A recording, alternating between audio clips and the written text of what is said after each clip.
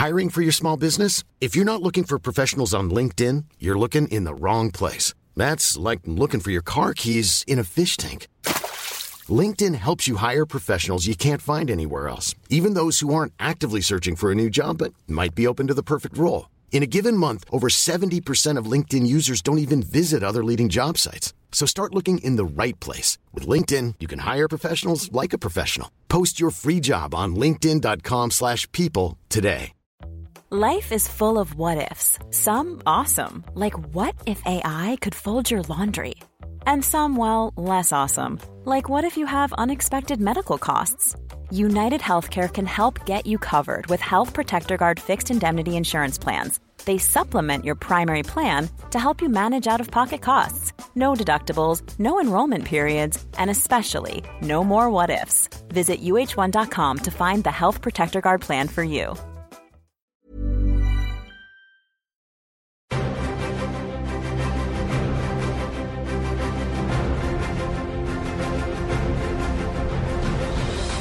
Hello and welcome to Cinematic Universe, a podcast that's all about comic book movies, brought to you by FilmDivider.com. I'm Joe Cunningham, and joining me as always to help make sense of the comics behind the movies are Seb Patrick and James Hunt.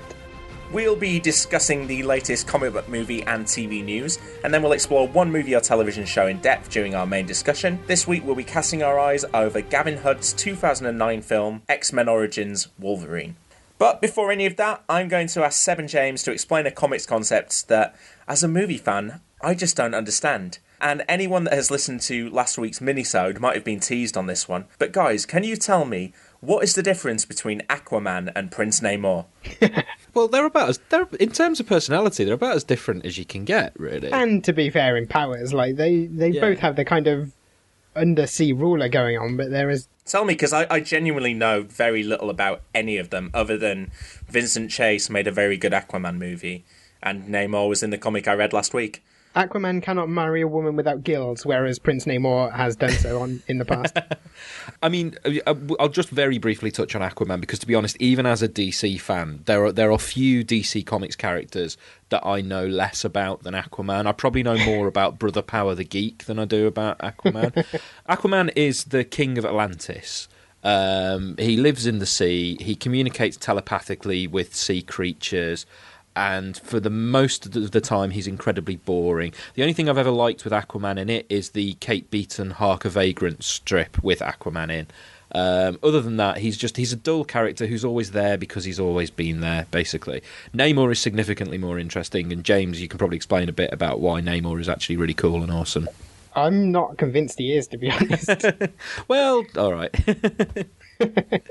Like, he has a cool battle cry, which is Imperious Rex. It's not really clear why he speaks Latin, but, also, he's sort of confusing because he is a mutant, which is why he was once eligible to be in the X-Men. And his mutant power is that he can fly, which doesn't really happen underwater very much, but once he's out of the water, he's all over the place. Like, it's a bit, it's kind of confused. So, should I be excited about seeing any of them on screen? Can you foresee interesting takes on them? No. No, you can do stuff with Namor because he's haughty and overtly regal. I mean, he's a git, basically.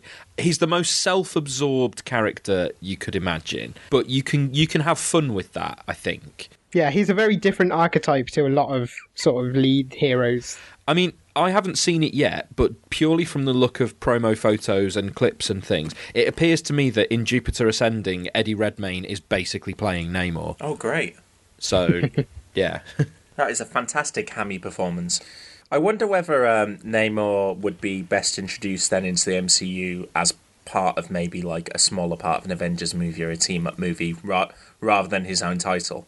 The place to introduce Namor is in the Fantastic Four. Exactly. Because he has this sort of long-standing, love rivalry for the Invisible Woman's affections with Reed Richards. Okay. But for obvious reasons, that's not going to happen in the MCU. One of the interesting plot lines with Namor has been that relationship with Susan, not least because it's pretty much almost entirely on Susan's terms. Like, Susan is a happily married woman who acknowledges the fact that Namor is completely obsessed with her and enjoys flirting with him while knowing that she is a happily married woman. And it's quite a nice flip of the usual sort of dynamic you would get.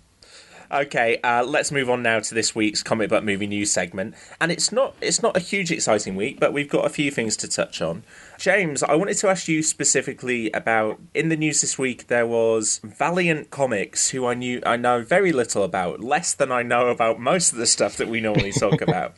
But they have entered into a deal with a Chinese and US film production group called DMG to put together a slate to hopefully take some of their titles and characters to the screen. So, who are Valiant? What are their titles? And is this interesting? Is this significant? Okay, essentially, Valiant was set up in the 90s by a former Marvel editor-in-chief who he left the company and was like, okay, I'm going to set up my own superhero universe and do it right. Naturally, that didn't happen. Like, I think Valiant as an entity has gone bankrupt a couple of times. At one point, they were bought by Acclaim, the video games publishers, and, they did a bunch of video games using the characters. They're essentially a bunch of off-brand superheroes. Do they have anyone interesting that people are going to have heard of? Because I'm reading in this piece on Variety that they own 2,000 characters that include XO, Manowar, Bloodshot, Harbinger, Shadow Man, Archer, and Armstrong.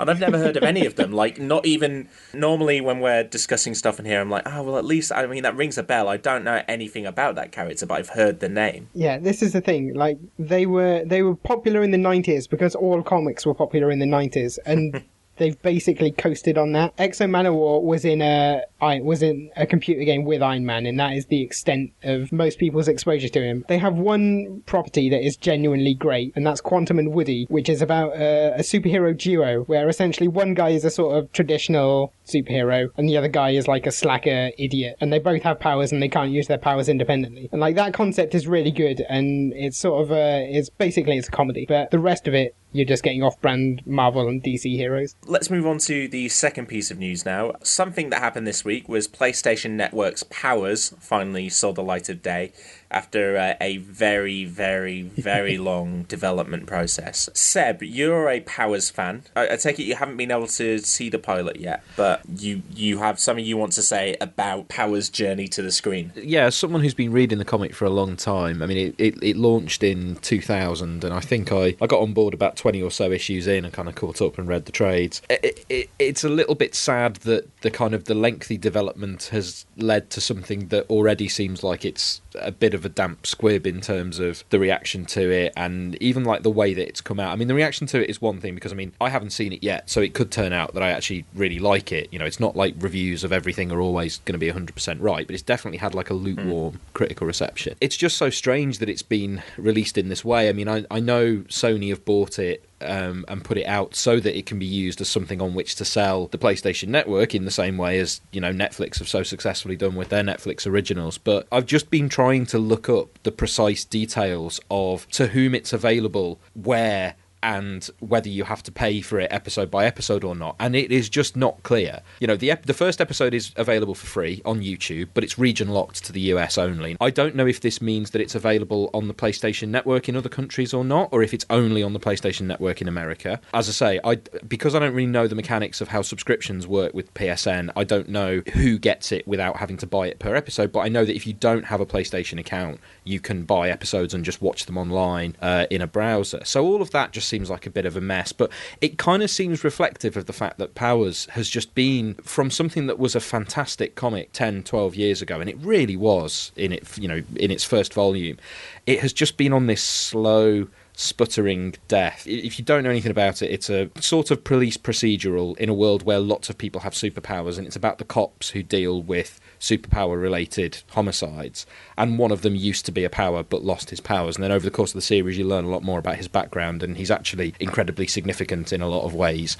It's written by Brian Michael Bendis, who obviously we've discussed a fair bit on this podcast because he's written great comics like Daredevil and Alias and Ultimate Spider-Man. And like I say, the first few trades, I hugely recommend them as a great read, but it really suffered from scheduling problems over the last few years and has just been trickling out slower and slower, and it keeps getting about every 10 issues or so it gets relaunched with a new volume. It's just lost so much of the spark that it originally had, and I am still reading it, but I care so little about what's actually happening in it now, and particularly given that the two creators, Brian Michael Bendis and the artist Michael Avon Oeming, recently launched a new series that's completely unrelated to it called United States of Murder Inc., and it's like all of the energy that used to be in Powers has kind of gone over to that, really, and it's a really, really good series so far.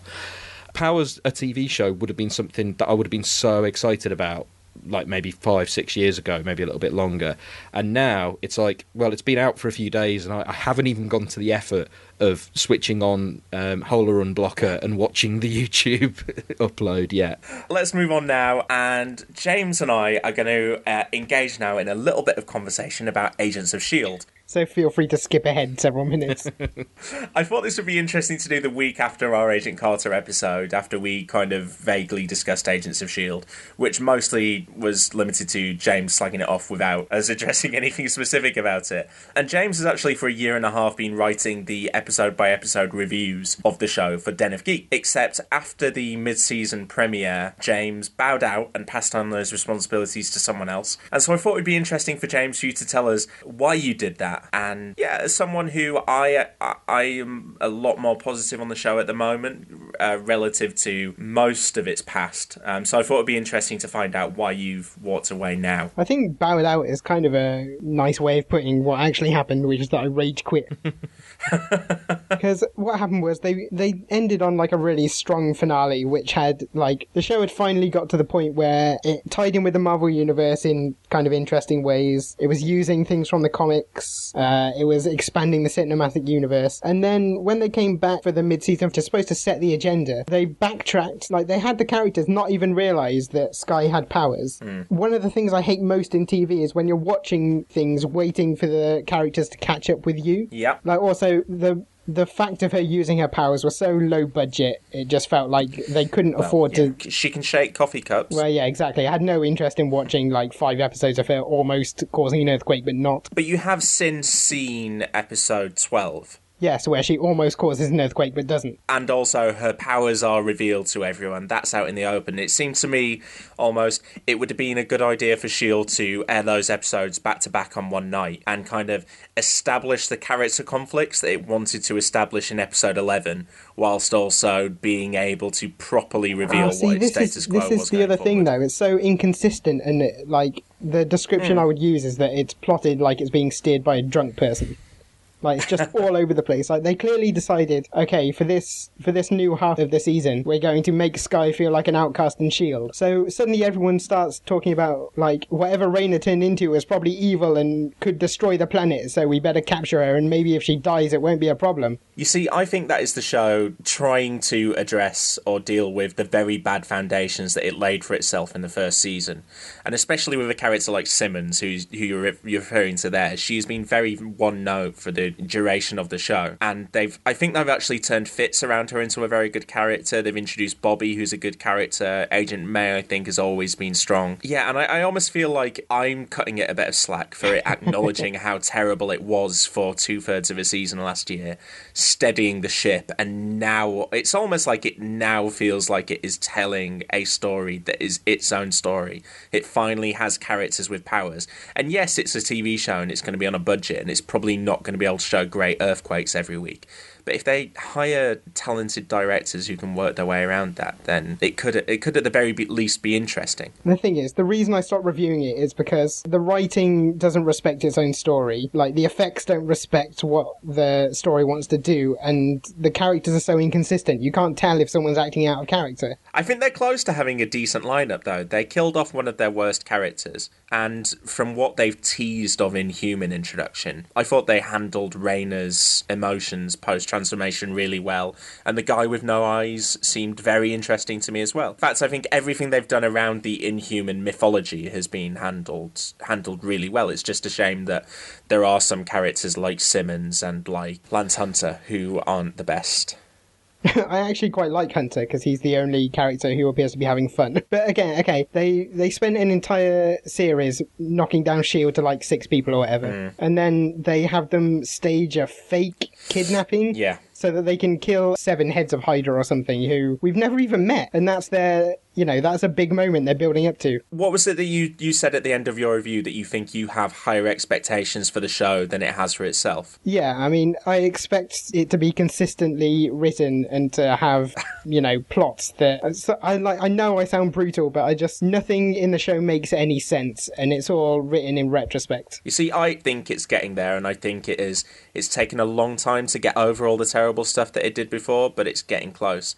And I like, for instance, that they haven't backtracked and made Ward part of the team again, and it reintegrated No, but you just know he's going to turn up as like he's entered the Hydra power vacuum and now he's like Baron Strucker's deputy, but we can't show Baron Strucker, we can only mention him. I'm not entertained by watching a TV series where I'm just sort of tuning in to see if they mention Thor this week or not. Are you going to continue to angrily watch, or are you cutting off all ties? I watched the last episode because Sif was in it. I think if I'm going to watch the rest, it will just be sort of on a more casual basis. Through all of that, I just couldn't help but think how much happier James would be if he was watching The Flash instead. Watch a good superhero TV show. Well, I'm sure we'll get to Flash once we reach. I think when we reach the season finales of Flash and Arrow, we should at least have some discussion of them. If not full episodes in the future, I think that would be fun. But for now, let's move on to our spoiler-filled discussion of X-Men Origins Wolverine. But before we dive in, let's listen to the original trailer for the movie. All the things in your life, knowing that the woman you loved was hunted down. I can make all this go away. I'm putting together a special team with special powers. Join me, but you will have your revenge. Mutants, I don't hate them. They must be controlled. Lock down! Well. Look what the cat dragged in. Don't worry, we'll stop him. You just spent $500 million making him indestructible. Found the young mutant you've been looking for? Logan isn't the only piece of this puzzle. Hunt him down. You all got a choice, son. And mine got taken. That won't ever happen again. Okay, so that was the trailer for X-Men Origins Wolverine. Before we dive in, we might have explained on earlier podcasts, if you've listened to those, how we're going to approach franchises on this podcast. Generally, our rule is going to be we're going to start at the start of a franchise and work our way through. So with the Batman franchise, we've already started. We will do it in the order of Batman, Batman Returns, Batman Forever, Batman and Robin. We might do other Batman films that are not part of that continuity in between, but we will certainly follow franchises through in chronological order. So, for example, we're also going to follow the MCU through from Iron Man all the way through to Age of Ultron. We've decided to approach the X-Men franchise slightly differently because it has such a confused continuity anyway. We thought we would follow it from Wolverine's perspective. So, from where Wolverine is mentally, not where he is in the chronology, because there is time travel. So we are going to follow where Wolverine's mind is through the movies. As we work our way through the X-Men films, we will go after this to First Class, then X1, then X2, then X3, then The Wolverine, and then Days of Future Past. So that is how we're doing the X-Men franchise, and that is why we're starting with X-Men Origins Wolverine. Yay! Is it fair to say, guys, that no one thinks this is a good movie? Is that fair? I'm sure, like, maybe Gavin Hood's mum does. Well, Hugh Jackman doesn't think it's a good movie. Well, quite. I think now it's marginally a better movie than I thought when I first saw it in the cinema. Having rewatched it, rewatching it for this episode is the first time I've seen it since seeing it at the cinema, and it didn't feel as bad to me as it did back then. I certainly think there are interesting kernels of ideas in this movie, and there is a lot of potential shown in the first, probably most of the first half before we get to Wolverine gaining his adamantium. And I think it would be interesting to discuss here what it sets up well and then what it does wrong, and why ultimately we think it doesn't work. We don't just want to laugh at this movie, although we will do some laughing. There are some very bad moments. But I thought we'd kind of work our way through the movie chronologically, guys, which means that the best place to start is right at the very beginning, where we meet a young James Logan. And is he called James Logan in the film and not James Howlett?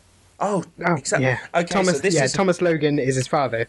So Yeah. we But absolutely he's James need Howlett, to get yeah. into the confusion of this. I found this scene in cinemas the first time incredibly confusing because I forgot that Wolverine's name wasn't Logan. Yeah. So we meet this kid and his friend Victor, except we very soon find out that in fact they are half brothers and they have the same father, and that their father has just murdered the man that Wolverine thought was his father, who he then in a rage attacks him and reveals his bone claws for the first time. Let's talk first. How does that compare to the comic books? Is that very different? I was going to say this is like one of the things I think works really well in the film, but having heard your struggle to understand it, maybe it doesn't work as well as I thought. Well, because the problem is that we know the comic on which it's based, and it's compressing several issues of a comic which we may or may not discuss later. I like the scene. I just think there is a lot to take in very fast. I certainly like what it establishes. It's one of my favourite bits in that it kind of the comic that it's adapting kind of takes a long time to tease out the idea that James Howlett is this kid who lives in a big mansion and the son of the groundskeeper you're supposed to think is Wolverine. Because his name is Dog Logan. And then it's kind of a twist that James Howlett is the young Wolverine. And coming at it from a position of knowing that story, I thought this was a really nice, quick version of that origin. I appreciate how almost neat and tidy it is in that it establishes all these ideas very fast. I found it confusing on the first watch, and I think certainly names in this movie are confusing, and we'll get to even the name that Wolverine decides to go by during the movie. He gets confused about what name he has. Just one thing about that scene as well that I think adds to the confusion, even if it's in a slightly subconscious way. They cast someone who looks really like an older Hugh Jackman to play the man who you think is, or the man who Logan thinks is his father.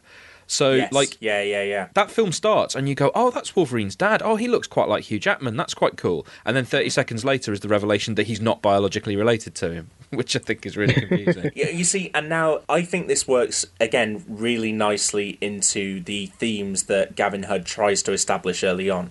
So you've got a young Logan who has these two father figures, and one he wanted and one he didn't. And the one he wants is the guy who looks like a grown-up Hugh Jackman, who is a respectable man. And then you've got this other man who almost represents Wolverine's animal side. He's there with the big mutton chop sideburns, and the thing we meet him doing is killing another guy. So you've got these two kids who are half brothers, and one is looking up to one father figure and one is looking up to the other. And so you've got the duality of these two characters who have very similar powers and decide to go off on the run together. And you can almost see from that brief glimpse at their childhood why they will start to slowly diverge over the next 150 years that they spend together. I like that. I think that's a really neat little idea. Well, yeah, that's like the central kind of conflict of Wolverine is that he feels like he's an animal and he's trying to be better than that. And in the comics, they like Sabretooth is supposed to be the inverse of that. Yeah. Like he doesn't care. He embraces that animal nature, and like that's the core theme they start working towards in the film, and then abandon sort of about in the midpoint. Well, that's what I mean. I think that's a really great thing to set up right at the very start, because by the very fact that this is a prequel and that we know that we've kind of seen what Wolverine's origin is already, it's not interesting to see how does Wolverine get to point A to point B where he has metal to point C where he has no memory. What's interesting to see is what defined this character, what made him tick at an early stage. And I think this film sets its stall out to do that. I think the other interesting point in that opening scene is what causes Wolverine's claws to come out for the first time. So this is a coming-of-age moment. He essentially sees the man he loves and respects killed, which causes him to be filled with rage and, essentially have that superhero as puberty metaphor that we see in a lot of these films. Well, that is like the central idea of mutants and X-Men is that it's an adolescence thing. Yeah, and we get that in that one scene, but it comes about because he's filled with A, sorrow, and B, rage, and he uses it as kind of self-defense, but also kind of as a rage-filled violence. which then sets off these two guys on the run, angry, and they're looking for a place, and then we get that great title. Yeah, I mean, I was going to say, the title sequence is probably the strongest thing in the entire film, if we're being honest. Like, it's a really sort of inventive and concise way of, getting across both their relationship and the sort of length of it. And the subtlety of how they diverge. Yeah. I think the interesting thing about that title sequence is that it kind of drives home what I think is actually a good idea, which is making Sabretooth and Wolverine brothers, because again, this might come as a surprise to anyone who doesn't know the comics, because it seems so patently obvious that them being long lost brothers is a plot point that makes sense for them because they're two sides of the same coin, but actually they're not brothers in the comics at all. Not in that comic that James mentioned earlier either. No. I think that's an example of the film changing something from the comics in a way that entirely makes sense for the films and gives them something on which to hang it. And I think it helps that Liev Schreiber and Hugh Jackman work really well together. Yes. They work as a duo and as antagonists to one another, Well, Liev Schreiber has that he has that wry humour, but also that he's really good as believably angry. And he's also good because he pitches it a notch higher than Hugh Jackman. You certainly get that this guy is one step more feral, this guy is one step more angry. Like you said, this guy wants to embrace the other side of his personality. And I think that title sequence then works because all that stuff has been set up in that opening scene. And then to let that unfold wordlessly over the titles, you get the time then to actually ruminate on the opening scene, to think about what that was saying and how that's been expanded in these stills. And you see them slowly parting ways and slowly acting in slightly different ways. The only thing that then I think becomes troubling is that right at the end of the title sequence, they lay bare, which we should all know already, but here are two immortal characters that can't be killed even by a hail of gunfire. What impact is that going to have on the rest of the movie? Yeah, it would have been a stronger thematically if they'd set up the idea that these two guys can be killed and they know presumably how to do it to one another, because they know their own weaknesses. I think it harms the stakes for the movie that they don't set that up more explicitly. And maybe committed to the fact that, okay, we understand that this is an origin of Wolverine movie, but acknowledge that the duality of these two characters is so important that we don't want to shroud Sabretooth or Victor's motivations in mystery in the first half. That it would be more interesting to lay bare why they are, when they do split, why they're splitting. So when we meet back up with them 6 years later, why they're both acting that way. And instead we have this mystery surrounding, why is Victor going around the country killing mutants now? Why is that happening? Why did he kill Kayla? Why? Yeah. I think they did both characters a disservice by not sticking with Sabretooth. Yeah, I mean, I have nothing particular to add to that, except that I think you're probably right, yeah. When we do get to the end of that title sequence and Stryker turns up to recruit Victor and James, they are then put into kind of a group of mutant mercenaries. I've seen the film, I don't know all of their names from memory, but we get Zero, who can shoot things. We get Charlie from Lost or / Lord of the Rings, and he can do stuff with electricity. We get Ryan Reynolds' Deadpool, or, well, Wade Wilson to begin with. We get a guy who will eventually be a big fat blob, and we get Will.i.am. Do any of those characters make an impact for you? Team X, which is the name of the group that he joins, at least in the comics, yeah. They're just a bunch of the most uninteresting characters who have ever been introduced. Whenever they turn up in the comics, you just switch off because they're just a tedious bunch. I will say, Blob and Chris Bradley, is Charlie from Lost, Dominic Monaghan. Who I like, and they kill him off within 5 minutes. Yeah. Yeah, he's from a completely different story, and he was sort of chucked in there. And Blob is a classic X-Men villain who they used for some reason. I couldn't speculate as to why. There's nothing villainous about him in this movie at all, is there? Yeah. No. I've got a soft spot for the Blob because the first ever X-Men comic I read was issue 3 of the original Stan Lee and Jack Kirby X-Men, and he's the villain in that. He's basically, because his thing is that he can't be moved. Like, if the Blob decides he doesn't want to be moved, you can't move him, no matter what. Even if Juggernaut runs at him. That I'm not sure about. They must have done that at some point. They must have done that story, yeah. They've literally got one character who is an unstoppable force and one character who's an immovable object. Yeah. I just want to see that movie, Juggernaut versus the Blob. That's a pitch for another time. And I think while his presence in this film is utterly, utterly pointless, I like that when he becomes actually the Blob and he's big and fat, he does actually look like he does in the comics. So I quite like that. So I want to ask you specifically about Ryan Reynolds and Wade Wilson, and we'll leave aside what he becomes in the second half of the movie, because I lay my cards on the table to the audience. I am a Ryan Reynolds superfan, and on a comic book movie podcast, when we're talking about Blade Trinity, Green Lantern, and X-Men Origins Wolverine, that's probably people are going to think, what the hell is wrong with this guy? But I think he is a genuinely fantastic actor who has made some very bad choices. Yeah. No, I mean, I don't think there are many people who are like comic book fans or comic book movie fans who don't like Ryan Reynolds. I think we all look at Ryan Reynolds and go, come on, man, just pick a decent one for once. I imagine the character of Wade Wilson that we're seeing personality-wise in this opening sequence is going to be close to the Deadpool that we see in a Deadpool spin-off movie. So yeah, I mean, that's obviously what he signed up for, is to play that character. And he plays that character very well for those 10 minutes or so that he's in it. And I actually thought of the powers that we were seeing on screen, him being a typical Ryan Reynolds, slightly dickish, arrogant, fast-talking, Van Wilder, basically. But then he goes in and is just properly chilled out about these incredible powers that he's showing and chopping all these bullets in different directions. I thought that was cool, whereas most of the other guys didn't even seem to use their powers during the attack. Sabretooth goes up onto the building and grins and then never shows back up in the scene.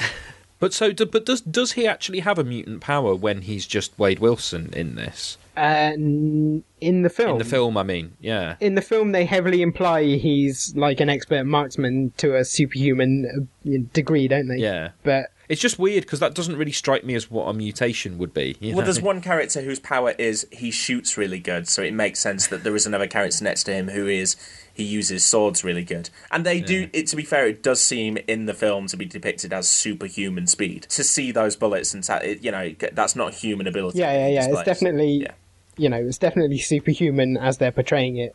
It's got no basis in the comics in that sense. But they're recruited by Stryker, and again, we're going to get to lots of these little niggly plot holes and things that don't make sense. So I think it's a really clumsy script and a film that, I don't know, possibly underwent many rewrites. It seems to have two writers on it, Skip Woods and David Benioff, who have, from their other work, would seem to have very little sensibility in common. But that's a scene where they launch this incredible heist on this compound to steal something, which essentially the If you're looking for plump lips that last, you need to know about Juvederm lip fillers. With Juvederm Volbella XC and Juvederm Ultra XC, your lip look, whether it's subtle or bold, can last up to 1 full year with optimal treatment and no additional maintenance. Find a licensed specialist and see if it's right for you at Juvederm.com today. That's JUVEDERM.com.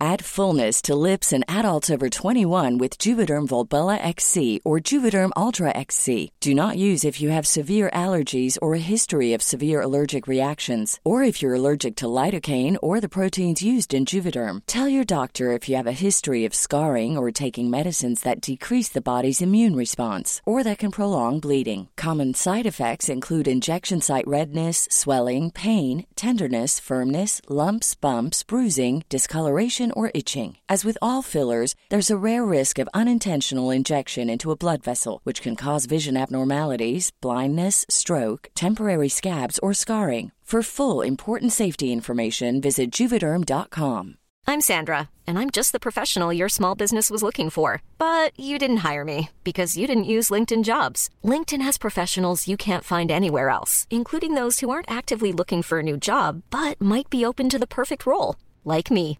In a given month, over 70% of LinkedIn users don't visit other leading job sites. So if you're not looking on LinkedIn, you'll miss out on great candidates like Sandra. Start hiring professionals like a professional. Post your free job on linkedin.com/people today. You should celebrate yourself every day, but some days you should celebrate with jewelry. Whether you want to commemorate an unforgettable moment or just bring some added sparkle to your collection, Blue Nile can offer you expert guidance and a wide assortment of jewelry of the highest quality at the best price. Go to BlueNile.com today and experience the ease and convenience of shopping Blue Nile, the original online jeweler since 1999. That's BlueNile.com. BlueNile.com. guy who has it says, "Oh, what, this piece of rock? It's just a souvenir. Take it." So why have we watched a big scene of them launching an assault to get this rock, which he literally doesn't give a shit about? He doesn't even know it has value. Could they have not just bought it off him or something? Like, he doesn't want it. Yeah. He probably wants a pile of money. Yeah. Most people do. But yeah, I mean that's a silly little niggle. But essentially, Stryker has recruited these guys, and we are covering this on the podcast before we get to X2, where we've already met an older Stryker. Do you think if you'd have turned up to X-Men Origins Wolverine as like an X-Men newbie, you would have understood why Stryker's doing what he's doing, why he's evil, what his motivations are, or what he's trying to achieve at various times throughout the movie? Not really, no. I'm not sure why he wanted Wolverine and Sabretooth on his team. Was one of them not enough? And also, like, Deadpool is being put together before Wolverine is given the adamantium, because if he's not, then there's no explanation for why Charlie from Lost gets killed. Because you assume he gets killed because, like the others, they're taking his powers. Well, Wolverine is supposed to be the final... He says it's the final piece, even though he goes and gets Cyclops' eyes after that. But Wolverine is supposed to be the X before because Deadpool's Weapon 11 and Wolverine is Weapon X. Which I've never liked it. Grant Morrison did it as well, but I've never liked because the whole point about Weapon X is that firstly that it's a ridiculous name, and also because it's X like X-Men. Yeah, I don't like making Weapon X be Weapon 10. I think that's. I'm the opposite. I actually do like that, especially because Weapon 1 was Captain America. Oh really? Yeah. What is Stryker doing here? He's just set up as a Machiavellian villain. It's like, do you recognise that this guy is the same guy as in X2? Well, if you do, you kind of know what his motivations are. But in this movie, it doesn't tell you anything. There's one reference to his son, and it's exactly. Really I was going to say it's not right at the end, is it? But it's fairly late on. They mention that he's got a son who's a mutant. It's when he assassinates the general, isn't it? And now Stryker, the final power he needs is Wolverine's. But what does Wolverine have that Sabretooth doesn't have? Well, quite. That's not me being stupid, it just doesn't make sense. No, in the comics, the reason is that Wolverine, he survives the Weapon X program because he's got a healing factor. And that's why they use Wolverine like it's just a happy accident that they capture a mutant with that ability. Yeah, they transplanted it into the film and sort of lost the reasoning behind it. Because he says to Sabretooth, you couldn't handle this. You know, like he basically says to Sabretooth, like, we couldn't put the adamantium in you. But the film seems to, even though it's not completely explicit, but the film seems to suggest that Wolverine and Sabretooth have an identical mutation. So there is no given reason, especially given that I think he's the younger brother, why Wolverine's healing factor would protect him and Sabretooth's wouldn't, because everything else the film has told us is that, aside from the fact that they have different claws, as far as the healing factor goes, they have essentially the same mutation. And let's skip ahead to the end, just to stick with Stryker, but I also don't understand why Stryker is so keen on making sure that Wolverine is dead, because surely once he has his power, it's borderline irrelevant. As long as he doesn't keep coming after him, and Wolverine ran away, he wasn't going to keep coming after him. He could have just let Wolverine go with his metal claws and made Deadpool. And now, if his ultimate goal is to create this ridiculously great weapon, which is Weapon 11, why would he then risk his perfect creation when it's not ready on defeating Wolverine, who is irrelevant to him by that point? It's because the filmmakers got to the end of the film and then suddenly realised that Wolverine's not supposed to remember his past, so they had to come up with a contrived reason for him to forget everything. I'll tell you, just from a continuity perspective, it sort of bothers me that he gets shot in the head twice with adamantium bullets, and then in X-Men it's just no one mentions this. Like, obviously they didn't mention it because they hadn't come up with it, but you'd think if you were trying to figure out why Wolverine lost his memories, you might go, oh, there are a couple of bullet holes in your head, maybe that's to do with it. So essentially we got to the point where, Stryker's motivations aside, thematically the stuff that's going on with Wolverine and Sabretooth and them getting to the point where they decide to split, one of them decides, I'm going to try and embrace my human side and live a quiet life, and one of them says, I'm going to embrace my animal side and continue to be a mercenary.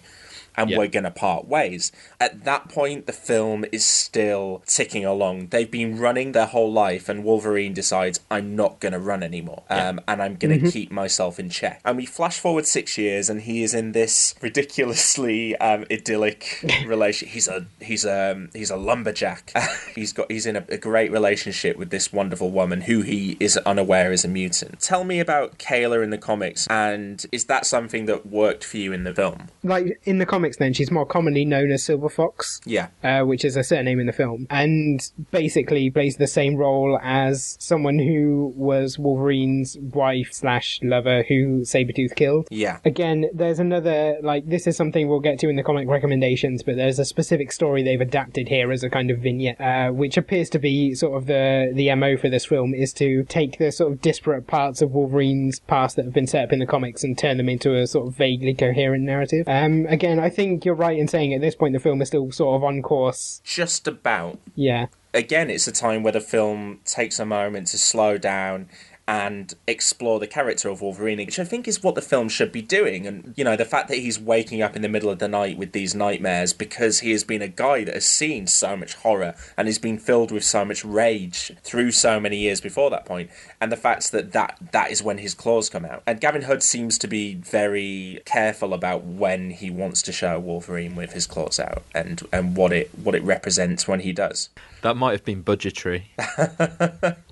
But I do like that scene where he's nicked her, and that's kind of like the worst thing that could be happening to him right then, because he's in love with this woman and he doesn't want to harm her, and he is still scared that his animal side will overwhelm his human side. And then the plot kicks in, and Stryker turns up, and Victor turns up, and one of the dumbest plot contrivances in the Kayla is dead scene, right? Because she's covered in blood, but where are the wounds? You could argue that she used her powers to convince him. Yeah, you could. It's not convincing. But I think you might have given it more thought than they did. Yeah. And it does allow us to have one of the film's many, many cliches, which is Wolverine gets to do a no. Oh, Wolverine screaming into the sky is dreadful. Yeah. So many lines of dialogue in this film I was able to complete before they were finished. Like, whether it's like the response to something, or someone says half a line and then the other half of the line, and that was just that. Well, you knew that there was going to be a no. There's just so much cliche.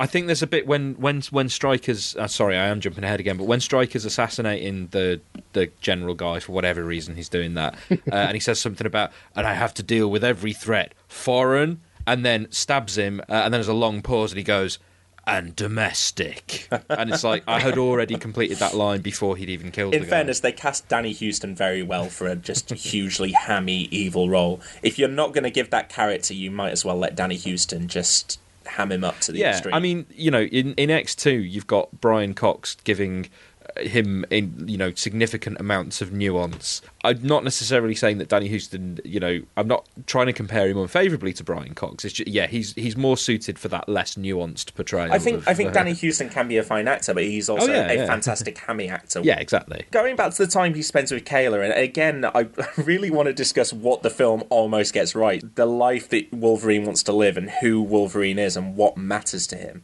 And I think this comes back to one of the other themes of the film, which is memory. Essentially, this is a film that we know once we get to the end, this guy's memory is going to be wiped. So that is the thing that he, whether he knows it or not, needs to treasure more than anything. So these great moments are what means a lot to him. And then when they're torn away from him at the end of the film, that should be a shattering moment. And I think that the film kind of destroys it by the way that it reveals that Kayla is still alive. I think on the one hand, it's good that it's not just... Because at the moment that you think she's dead and that he thinks she's dead, it's such a bad fridging. Yeah. So at least by it that not turning out to be true, at least that is averted. But apart from that... And I was talking to you guys before we recorded. There is a deleted scene on the DVD which Gavin Hood said he very much wanted to include. Essentially, when he discovers that Kayla is alive, that's the point at which Wolverine says to Stryker, look, okay, take my memory. I don't want to remember any of this. And it was Gavin Hood saying that is the closest this character can come to suicide, because for an immortal man, everything that he is his mind. So for him to reach the lowest point is to want to rid himself of that memory. Yeah, he's resetting himself and essentially becoming a new person, so it is essentially like suicide for someone who's that difficult to kill. I like that. I like that. And I think that would have really secured the relationship. But whereas in the final edit of the film, his response is just to walk away. This is a movie about a guy watching him live this 150-year life and getting to the point where he loses his memories and his mind. And I think that should be the focus in the movie. Once we get to the point where the adamantium is grafted onto his skeleton, it just becomes like two characters running after each other in different different directions, and it stops exploring Wolverine, it stops exploring his relationship with Sabretooth, how he feels about Kayla. I mean, we do find out how he gets his jacket, so that's we do in that middle sequence. One of the most important elements of the Wolverine mythos, how he gets that jacket. They're the moments of prequels I hate, and here's how he decided to call himself Wolverine. And here's why he forgot to ask for his first name to be on his dog tag, so he's just Logan. So, I mean, I think most of the middle of the movie we can kind of skim over because there is a lot of just bad CG chases and fights. There is the bit where he fights a helicopter. Oh, God, and that terrible fireball that he walks away from. To be fair, as far as if someone's going to fight a helicopter, and as far as suspension of disbelief goes, I would rather see Wolverine fighting a helicopter than John McClane fighting a helicopter. Yeah. In the middle of the film, we get, once Kayla dies, Logan agrees to have the adamantium grafted to his skeleton because he wants vengeance, after having a big, terrible, stakeless fight with Sabretooth. Then he goes on the run, and then 2 elderly people are killed who give him a jacket. And then he gets chased again and manages to survive. And then he goes and finds out what Stryker has been doing the whole time and decides that he's going to run after Victor, while Victor is still running after him. But he also needs to stop this thing that's going on an island, so Will.i.am tells him about the island. And then we meet Gambit, which I think is the next thing that's almost worth discussing. Well, can we, just before we get to that, though, because you skimmed over the quiet bit in the middle, we have to talk about that scene in the bathroom with the claws. We do, yes. Because, you're right. Like, this film was made 9 years after the original X-Men film.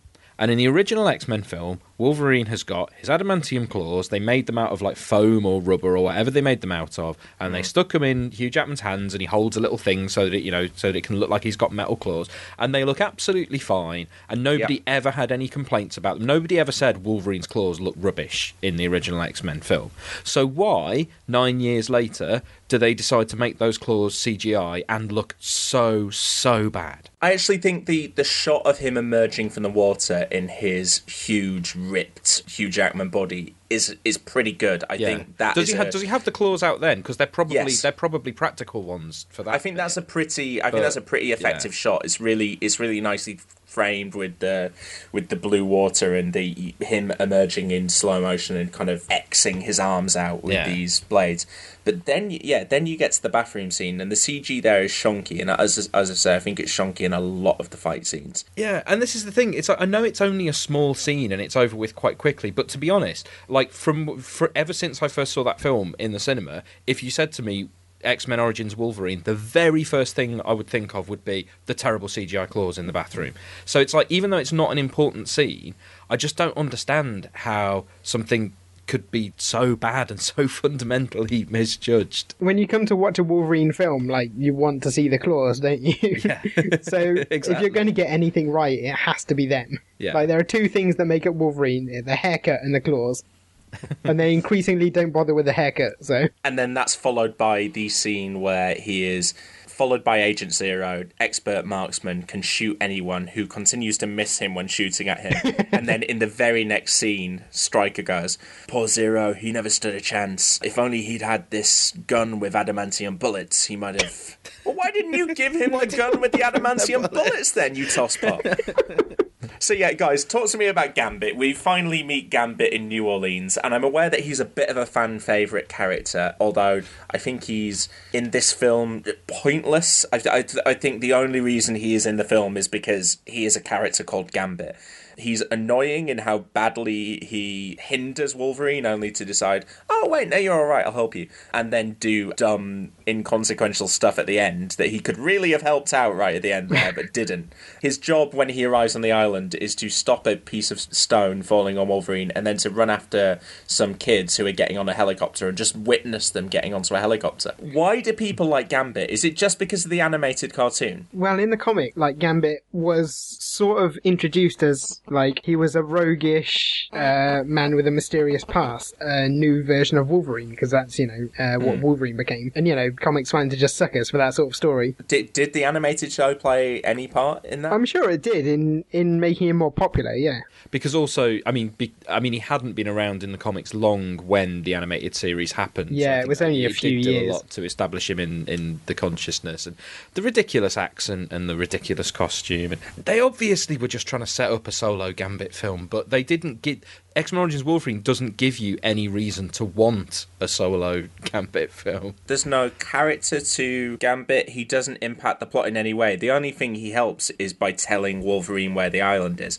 But you can solve that in one line of dialogue elsewhere. And when he does turn back up at the island at the end, like, what the fuck have you been doing for the rest of the time you've been fighting? And then what does he do that helps when he shows up? Isn't the whole reason he's in the film is because Lauren Schuler Donner's just a big fan of Gambit, and she wanted him in X3, was it? And they couldn't find space for him, so they just put him in this. I mean, she was going on for years about getting Channing Tatum to play Gambit, and that is finally what's happening next year. Personally, I think Gambit works best as a supporting character. That's not to say he hasn't been able to sustain his own stories before, but if they do anything involving the Thieves and Assassins Guild, I'm not even going. They've got a flat-out movie star who can carry a franchise to do it. As with most characters in the X-Men franchise, find the right take and they can support their own story easily enough. Like, one story, definitely. Okay, so we've visited the end section of the movie many times throughout the discussion anyway.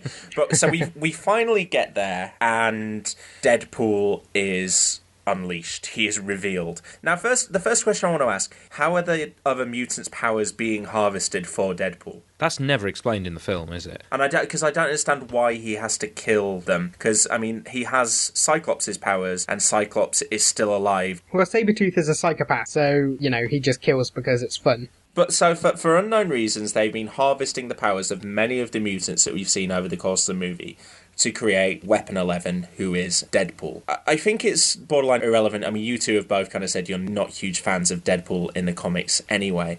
So rather than going to how he's different from the comics, because I know Deadpool fans were furious, and it was part of that leaked script of Deadpool that the character of Deadpool would be furious about how he was depicted in X-Men Origins Wolverine. For you, why doesn't Deadpool as a villain in this final act work in this movie? He's just, there's no thematic relevance to the rest of the film. He's just might as well be a sort of, punching bag. What is Wolverine's fight with Deadpool telling us about Wolverine? Nothing. And you're taking a character who you'd introduced earlier in the film, whose sole kind of really great quality was how he was a bit of a fast-talking, funny guy, and you've sealed his mouth. Yeah, that is the ridiculous part. But also, there's not even any reason for it to be Wade. I mean, Wade was in the film for about 10 minutes and then disappeared and then comes back at the end. And it's okay, we know it's Ryan Reynolds. It's relying too much on exterior knowledge. We know it's Ryan Reynolds, so we know he must be significant because he's a major actor.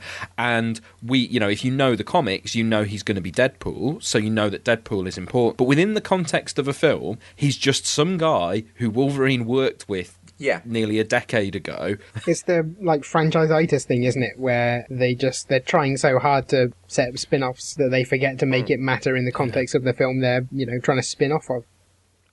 And honestly, the character is so powerful with all of the powers he's been imbued with that, first of all, it seems like a too powerful a character to introduce on the one hand. On the other hand, for a character that powerful to be disposed of that easily at the end of the movie is insane. Yeah. When you have Wolverine in this movie, and when you have Sabretooth, and when you've had that amazing first 15, 20 minutes, it's certainly in terms of how those characters work together and what their relationship is and what they represent.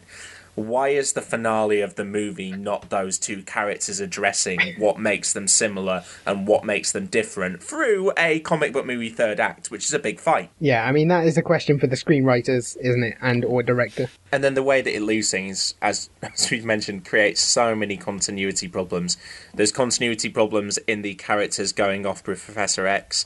And I mean, this is kind of incidental, and we'll get to this more later in the other films. It creates continuity problems with Sabretooth. Now, I think almost if the film had have really pulled off the Sabretooth Wolverine thing the whole way through, I don't think we'd have cared because it had been so great. But at the end of the film, that's another little niggle.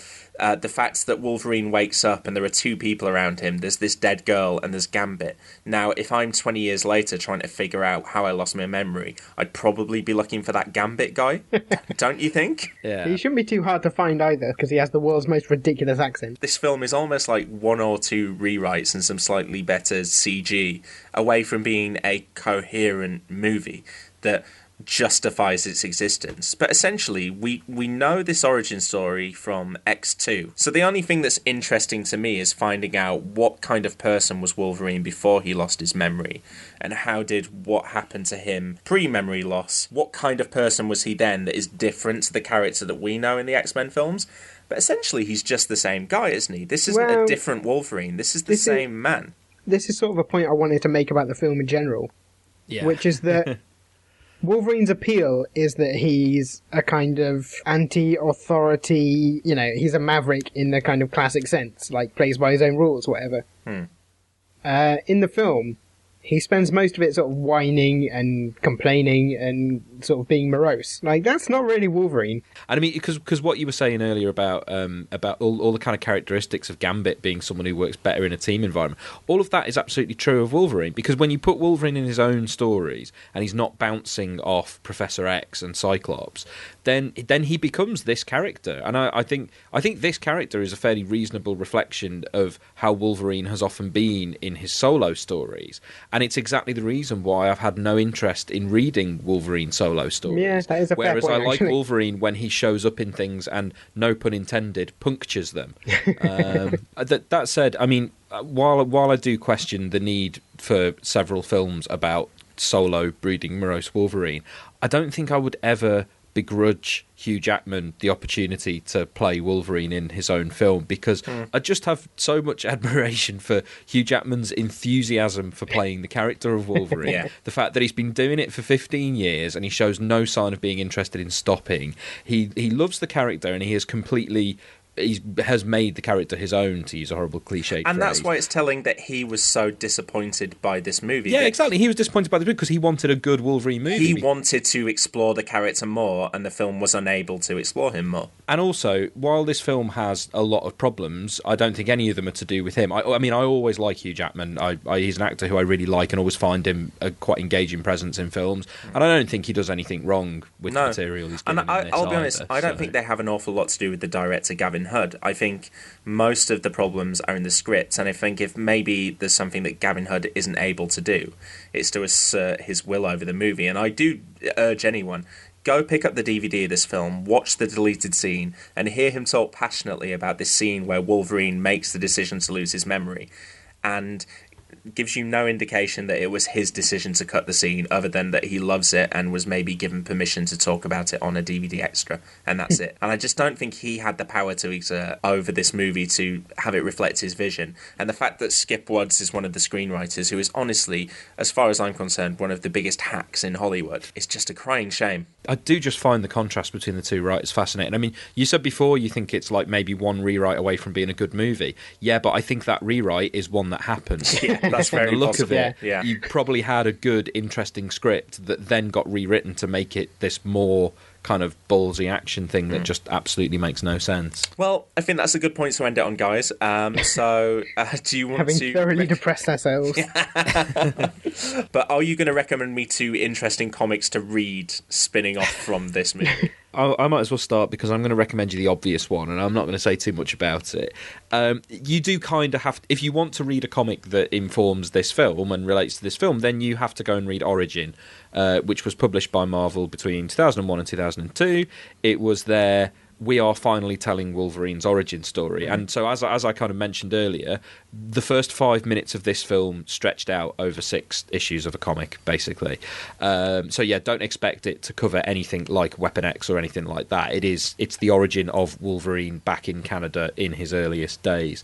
It's written. What's quite telling is the fact that it's got 3 writers on it, because it's plotted by Bill Jemas and Joe Quesada, who were the president and editor-in-chief of Marvel at the time, respectively. So it was something that was very much created at the top editorial level, because Marvel decided that for a big promotional publicity thing, just after the first X-Men movie had come out, that they were going to capitalise on the surge of interest in Wolverine and finally tell his origin. Specifically, just quickly, I want to point out, the reason they did that was because they knew if they didn't, the movies would probably do their own version of it, so they wanted there to be a definitive comic version. Unfortunately, I mean, as James kind of alluded to, you know, you take away a lot of the appeal of Wolverine if you delve too deeply into his origin. The point about Wolverine is the earliest that anyone ever knows about his origin until the comic origin is Weapon X. You're not supposed to know how old he is or where he came from or what he was doing before then. Origin was the first time they went back and told you that. But it is an important comic to read when we are discussing the origins of Wolverine, and you can see where certain elements of the film came from. So yes, it is the one that you should read, but just bear in mind that nobody really thinks of it especially highly. Right. I really like the first couple of issues, and then the sort of back 4 are a bit, what's this about? It's a bit like the movie. James, what's your recommendation? There's one recommendation that I think I feel like I should mention this because a lot of people will be going, well, this is the other obvious choice. And that is, it's just called Weapon X, and it's by Barry Windsor Smith, and it was essentially the first telling of Wolverine's origin in the comics that ever sort of explained what the Weapon X program was. I'm not going to recommend that. Okay. Because I don't think it's particularly good. You know, it's an important Wolverine comic, but I think if you're going to read something based on this film, you should read Wolverine Volume 2, Issue 10. Is this just one single issue? Just one single issue. That's going to be an easy week.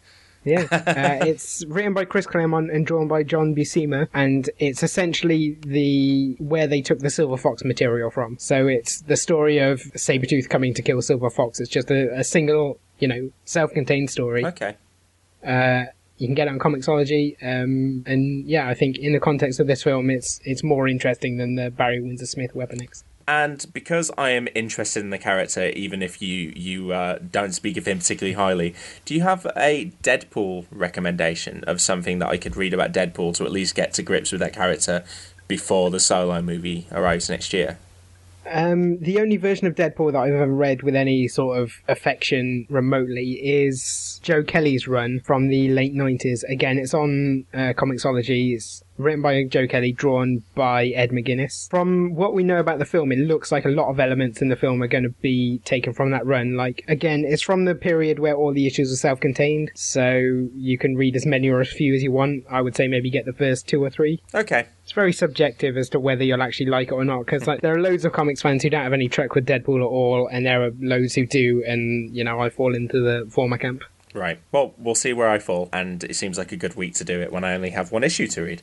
Okay, well, we'll head into our final section now, which is the pitch, where Seb and James will both have 30 seconds to pitch me a movie idea. So this week I'm asking, guys, related to X-Men Origins Wolverine, which superhero's origin story that we have actually already seen explained on screen would you like to make the basis of a new movie? So you can take any superhero who we've already seen had their origins explained on screen and do it again. So, Seb, do you want to go first this week? I'm stretching it a little bit because you said superhero and he's technically a villain, but I think he could be repurposed as a hero.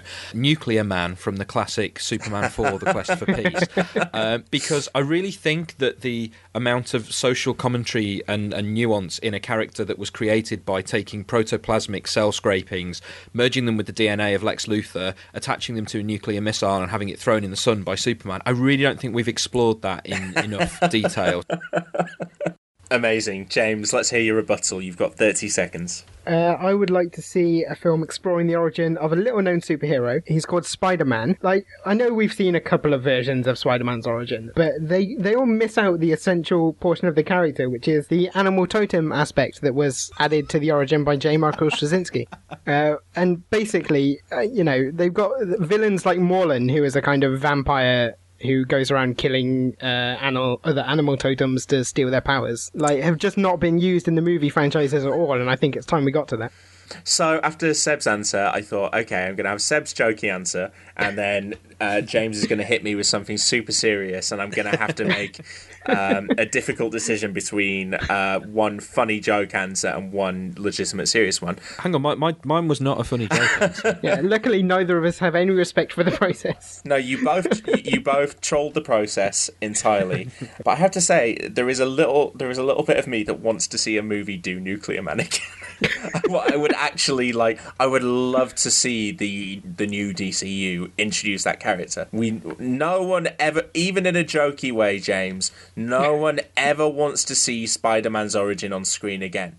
And shame on you for even suggesting it. Do you not like the idea that the Spider chose Peter Parker? Is that what you're saying? To be fair, isn't that the Amazing Spider-Man films? I mean, well, it nearly was until half of the scenes got deleted. But so, Seb, you are awarded the victory this week. And that is it for this week's show. Before we get into the final spiel, I'd like to just include a quick plug for the podcast House to Astonish, which has recently returned, which I'm reliably told by James and Seb is probably the best comics news and reviews podcast out there, and a fantastic way for anyone who wants to learn more about the source material. And so you can find out more about that podcast at housetoastonish.com. But if you are enjoying our particular show, Cinematic Universe, then please do subscribe on iTunes, Stitcher, Player FM, or your podcast app of choice. And if you've already subscribed, then please head to that app and leave us a rating or review. We'd appreciate it greatly. You can find us on Facebook, on Twitter at CU_podcast. You can send us an email to cinematicuniversepod@gmail.com. And you can find earlier episodes of this podcast by heading to cinematicuniverse.libsyn.com or on Panel Beats. And because this is a Film Divider podcast, you can naturally find them on filmdivider.com as well. Thanks for listening. See you next week. Goodbye. Bye.